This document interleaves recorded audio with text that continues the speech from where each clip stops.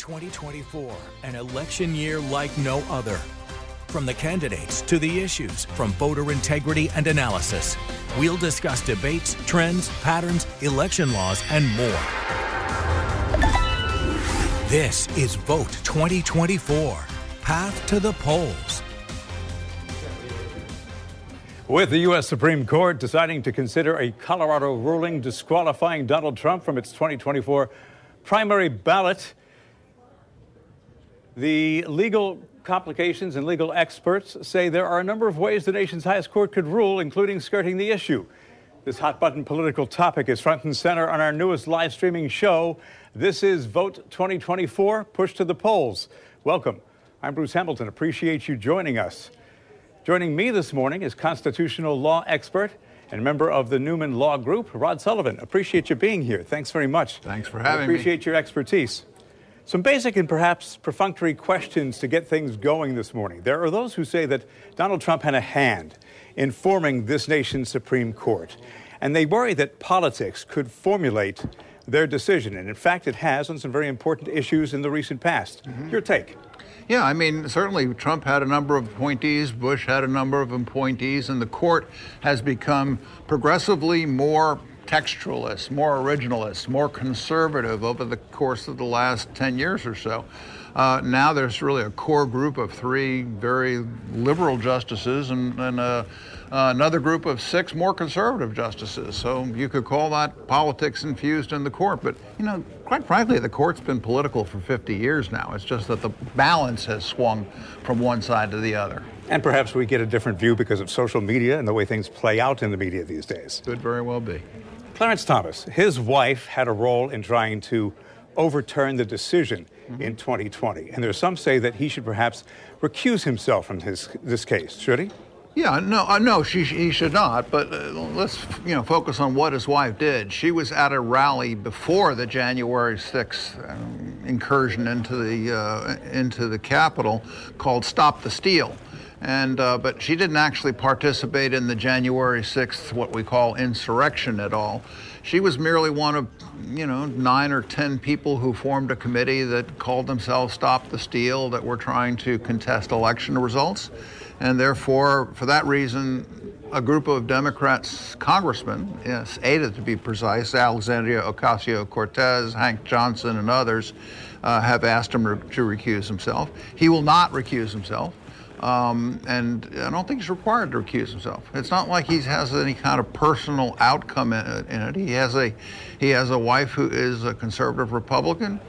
Other members of the Supreme Court have spouses and children who are politically active. They've all got opinions, and you can't really say that Justice Thomas can't form an independent decision simply because his wife is a Trump supporter. Our politics have nothing to do with his decision-making ability.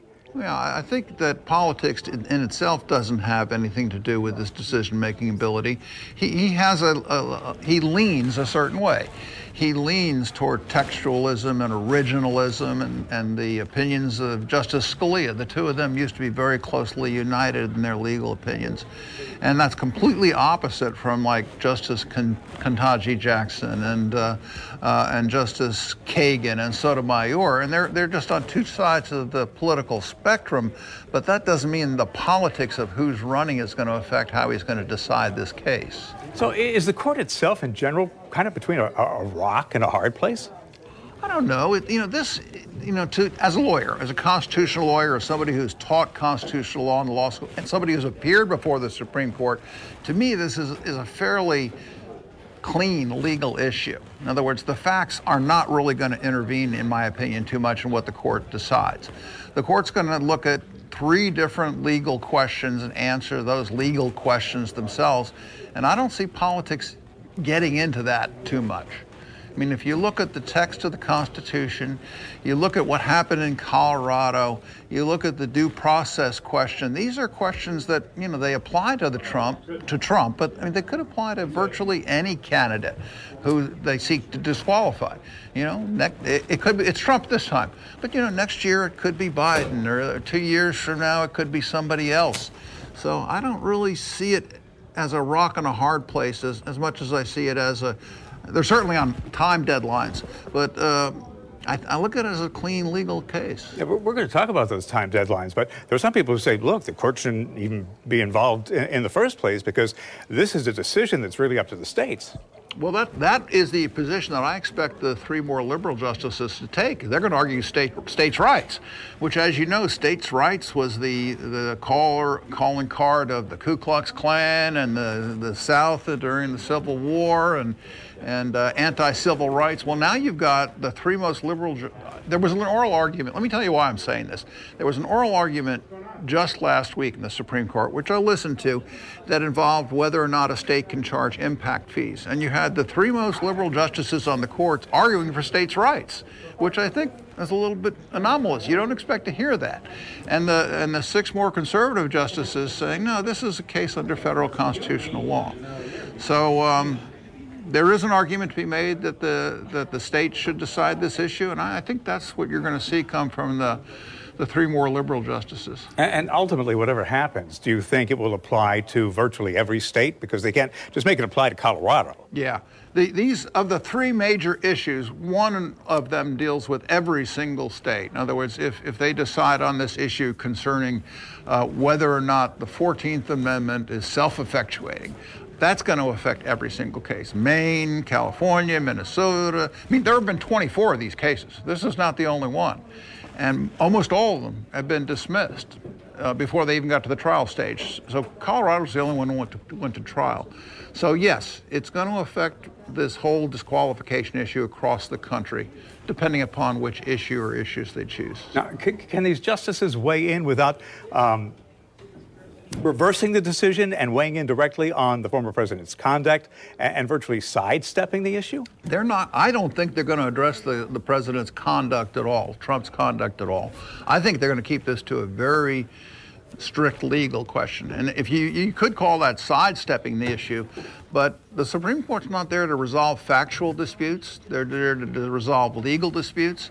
And the legal disputes are so clean legal issues that I think that's what they'll decide on.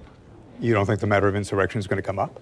I don't. I don't think the facts of the insurrection are going to come up. This idea that they're going to, look as to whether or not what Trump said caused an insurrection, I don't think they're going to hear any argument about that. I don't think they're concerned about it. But the whole insurrection issue has come up in other legal matters, and that's been a point of great dispute. The whole issue of the 14th Amendment and what the founding fathers meant with it. Yeah, I mean, the very basic question, was this an insurrection at all, or was this a riot? Okay, I don't think they're going to get into that. So does the 14th Amendment even apply to this situation? I don't think they're going to get into that. I really expect them to focus upon these three clean legal issues and decide those. All right, so is that the most advantageous thing for the court to do? So it doesn't appear that they're interfering, for lack of a better term. Yeah, I think, it's, first of all, my guess is that they're sitting down and they're drafting opinions right now, because it's a lot of written paperwork around this case. The district court in Colorado, the lower court, the trial court, had a 105-page ruling. The Supreme Court of Colorado came out with a 215-page ruling. Minnesota's got a ruling. Michigan's got a ruling. The Secretary of State of Maine has got a ruling. There's no lack of written material discussing these legal issues already. So my guess is that the justices is already flushing out whatever their decision is going to be. And the idea that they're going to get into, does Trump have a First Amendment right to address the protesters? Did he incite them to riot? These are factual questions which I don't see the 9 justices getting into on the Supreme Court. So you said there are, 3 different ways that this could pan out? There are probably more, but I see 3 different ones. I don't think most people understand that in the Colorado case, Trump won. Trump won in the lower district court. That judge said that the 14th Amendment doesn't apply to the president because the president is not an officer of the United States. Now, that is the most complicated argument to understand. I have to admit, when I first look at the 14th Amendment, I see officers of the federal government who've taken an oath. I think to myself, well, gee, that's got to be the president. But this judge down in the district court and also the judges in Michigan looked at it and said, no, when this statute was drafted, when this became a constitutional amendment, Congress was very sure about what they were saying, and they're saying that former insurrectionists can't be congressmen and they can't be senators, but they don't mention the president or the vice president. And then they go down to officers of the United States. And was that simply a mistake? Was that an oversight? Well, they assume that Congress didn't make an oversight, and all the states voted on this. So that when the people voted, they voted on an amendment that didn't mention the president or vice president. And therefore, the court below decided he may have committed an insurrection, but the 14th Amendment doesn't apply to the president. Now, okay, everybody's shaking their heads right now saying, how could that possibly be? And I think you have to look into, and what the judge did is to read the constitutional history, read the constitutional debates, realized that they had actually debated whether the president and vice president should be included in the 14th Amendment, and then made a decision to not include them. So she decided, I agree with everything that the Trump opponents say, but this 14th Amendment doesn't apply to the president. Therefore, I'm not going to take him off the ballot. And then it went up to the Colorado Supreme Court. The Colorado Supreme Court said to the district judge, we agree with everything you say, except we think that applies to the president, and we're knocking him off the ballot. And that was only a 4-3 decision. And the other 3 justices, they sided with Trump. And they're all Democrats, by the way. The other 3 justices all said, you're just wrong. This doesn't apply. You can't knock him off the ballot. And that's where we're at. That's where we stand. So if that's the case, why did the court even agree to go ahead and take this case and not just kick it back to the District Court of Appeals? Oh, no, the Colorado Supreme Court came down in favor of not allowing Trump to be on the ballot. That's why the Supreme Court took up the case. Okay, so their hands were tied. They basically had to. The Supreme Court had to. Yeah, they had to, or he was going to stay off the ballot. Exactly. Okay, so the biggest hope for the Trump team addressing the Trump's appeal on the issue of due process, then? I'm sorry? The best hope for the Trump team on the issue of due process happens to be what? Yeah, the due process argument is the second least complicated or most complicated issue. And basically they said that this Colorado statute allows the court to take a 5-day review of a challenge, and then after 5 days issue a ruling as to whether or not a candidate is qualified to be in office.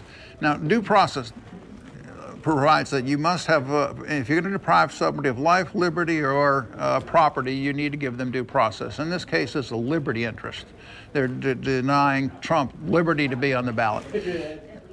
Under due process, we have certain liberty interests that are protected. I mean, you're entitled to a jury trial. You're entitled to confront your witnesses. You're entitled to cross-examine your witnesses.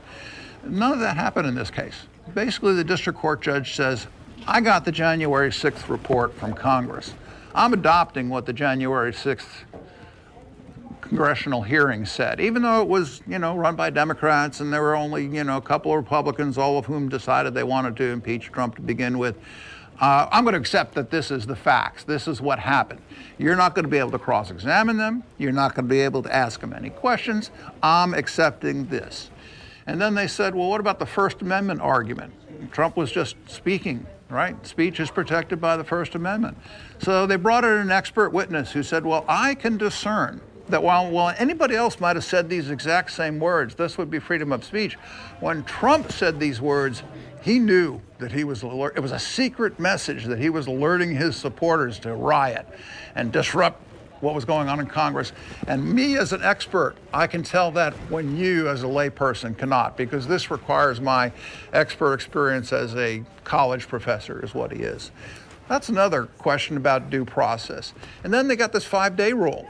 The statute, it's not a required request. It says 5 days after you get this issue, you shall decide. This judge said, I'm not going to worry about it. 60 days later, that's fine. We'll do it 60 days later. So there are all these questions about whether he actually got a fair hearing and a fair trial down in the lower court. And then we come to the cleanest of all and probably the easiest to understand of all the arguments, and is whether or not the Fifth Amendment grants to the states the right to decide this question of whether somebody is disqualified from a federal ballot. And the way the court looks at it, and the way I think these textualists are going to look at it, is they're going to read the text of the 14th Amendment, and it says, Congress shall have the right to create statutes that effectuate the purpose of this amendment. It doesn't say the states can do it. So Congress has the amendment, in effect, preempts the entire field. It creates this disqualification requirement, but it then preempts it and says Congress decides how it's to be done. So the first time this came up after the Civil War, somebody came up and said, look, what Congress hasn't passed a statute, what can we do? And the Supreme Court said at that point, the Chief Justice of the Supreme Court, Salmon Chase, said, you're right. This is not an effective statute unless Congress passes a law to do it. And so Congress passed the insurrection statute, 28 U.S.C. 2838, which says, in effect, that only Congress can do this. It's a criminal charge, and if you're convicted of this criminal charge, then you can be disqualified from holding office. So the idea is that a federal prosecutor can charge somebody with a criminal charge that results in their removal from office, disqualification from office, but not just any voter.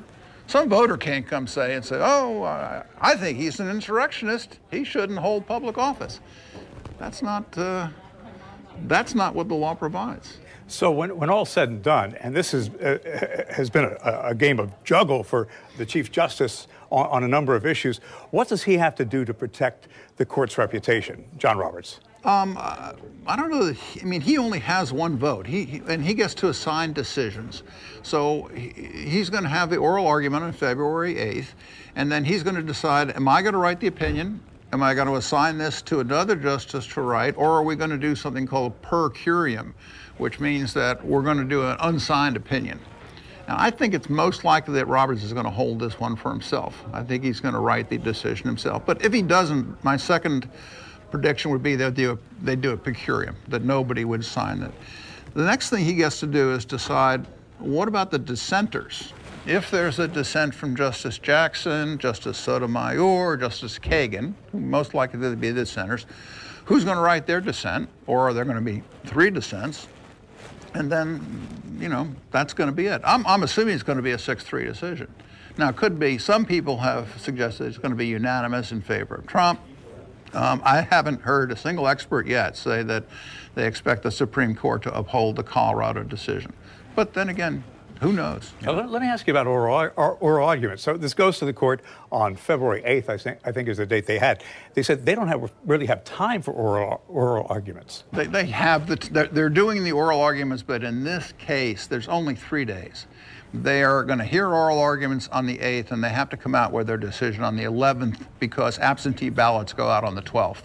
So that's why I think they're sitting now writing opinions as we're sitting here, because they'll get the briefs in. I think the first brief is due this Thursday, 2 days from now.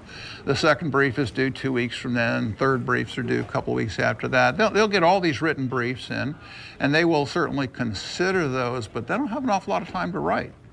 3 days is not a lot of time for 9 justices to get together and agree on what their final decision is going to be. Does what ultimately happens serve broader social and political goals? Well, I think it does. If the court was to uphold the Colorado decision, that any voter can come forward and seek to disqualify any candidate for insurrection, this is going to become a continuing feature of American political life. You're going to see every single election, somebody's going to come forward and say, well, that person's insurrectionist and should not be on the ballot. And I'm bringing it to my local district court here in Iowa, Kansas, Alaska, Hawaii, wherever it may be.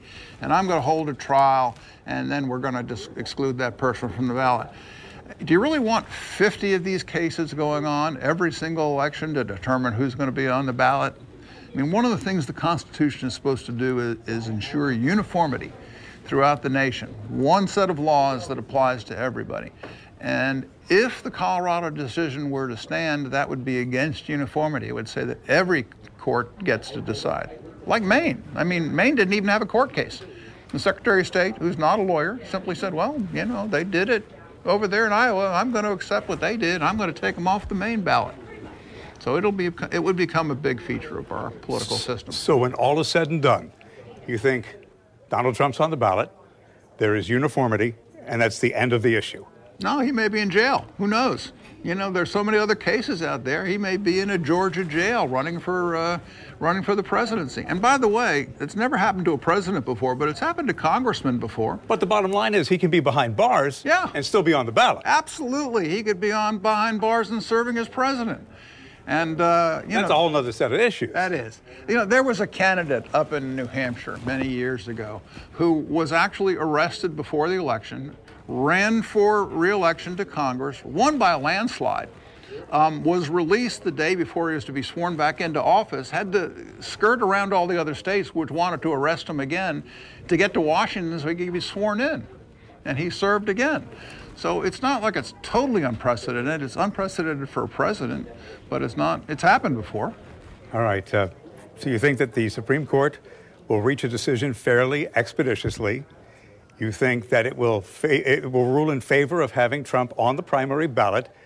End of story. And you don't think this will rear its ugly head again? This particular issue, this 14th Amendment issue, I don't think so. I don't think the disqualification issue will really rear its head again. All right. And you think that by, end of February, we'll have a decision and in time for Super Tuesday? I think we'll see it February 11th. I bet the morning or maybe the afternoon of February 11th, you're going to get a decision from the Supreme Court. And February 12th, those ballots in Iowa are going to go in the mail. And you don't think there'll be any kickback from any other corner? Sure, there'll be kickback. There'll be wails of pain and anguish. And from other legal experts who say it's an injustice? Oh, of course. There'll be a bunch of people that'll get on and say that this is a miscarriage of justice, that we need 15 Supreme Court justices because 9 is not enough. You know, we need to amend the Constitution. I expect you'll see all sorts of kickback. But whether any of that, I'm not a good enough prognosticator to say whether any of that will come to pass. But no, there are going to be wails of anguish when this decision comes out. No question in my mind about that. You know, it's interesting. Ultimately, when this all came about, even Trump's opponents said, you know what? This is all up to the people to decide. They should have the right to cast their ballots. Mm-hmm. Is maybe that the bottom line? Well, I think that is yes, I think that's what people are saying. You know, the more that Trump gets persecuted, you know, Caesar was stabbed 27 times before he died. I don't know how many suits there are against Trump, but it's got to be getting close to that 27, and they're going to try to bleed him to death. But the fact is that, and by the way, I'm not supporting Trump, but I mean, I think people look at this and see this happening and say, well, this isn't really the way we want elections conducted in this country. You know, we want people to be on the ballot. We want the voters to decide. And every time another lawsuit comes out against him, it seems like he gains more support. It does. In fact, if you look at the VoteCast poll most recently out of Iowa, people said, I don't care if he's indicted. I don't care if he's put in prison. I don't care if he's found guilty. We're going to vote for him. But there's a lot of time between now and November. And again, I'm not casting a judgment here. I'm just saying that that's what the latest polls say. But we all know polls and their efficacy. That's true. Yeah, polls can change overnight. And I guess that's what our, number 2 and 3 candidates out of Iowa are looking at. It's like things can change. Maybe DeSantis can jump ahead. Maybe Haley can jump ahead. There are a lot of people that have pinned a lot of their hopes on Trump not being on the ballot and not winning in November. But I remember, too, when I was a kid, my dad used to say, I don't like any of the candidates, and people are saying that as well. Oh, yeah. I also remember that back in the day, James Carville, when it was Daddy Bush, said it's about the economy, stupid, but also if you look at the latest polls, they said, no, it's about immigration. So who knows come November of 2024? Yeah, it really, and it's quite frankly, let me give a caveat here. It's the same thing with predicting what the Supreme Court is going to do. I mean, they made some specific predictions here. I've said a 6-3 ruling. I said maybe the 3 are going to be so on and so forth. Any Supreme Court expert will tell you that you really cannot predict what they're going to do based upon oral arguments and based upon the briefs ahead of time. So I'm going out on a limb here and making predictions that most constitutional experts wouldn't. So if I'm totally wrong, you can flagellate me in public. But that's my best guess. Look, the Jags will go to the playoffs, right? Yeah. Rod Sullivan, thanks very much for being here. Appreciate your time. Enjoyed it. We'll revisit it. Thank you for watching Vote 2024, Path to the Polls. If you want to revisit the program or you want to watch it in your leisure, it is on demand on the WJXT YouTube channel and WJXT.com. Back next week with a look at the New Hampshire primaries, which, who knows, it could change the texture of anything and everything. Appreciate your time. See why every day more people are choosing News 4 Jax, Northeast Florida and South Georgia's #1 source for local news.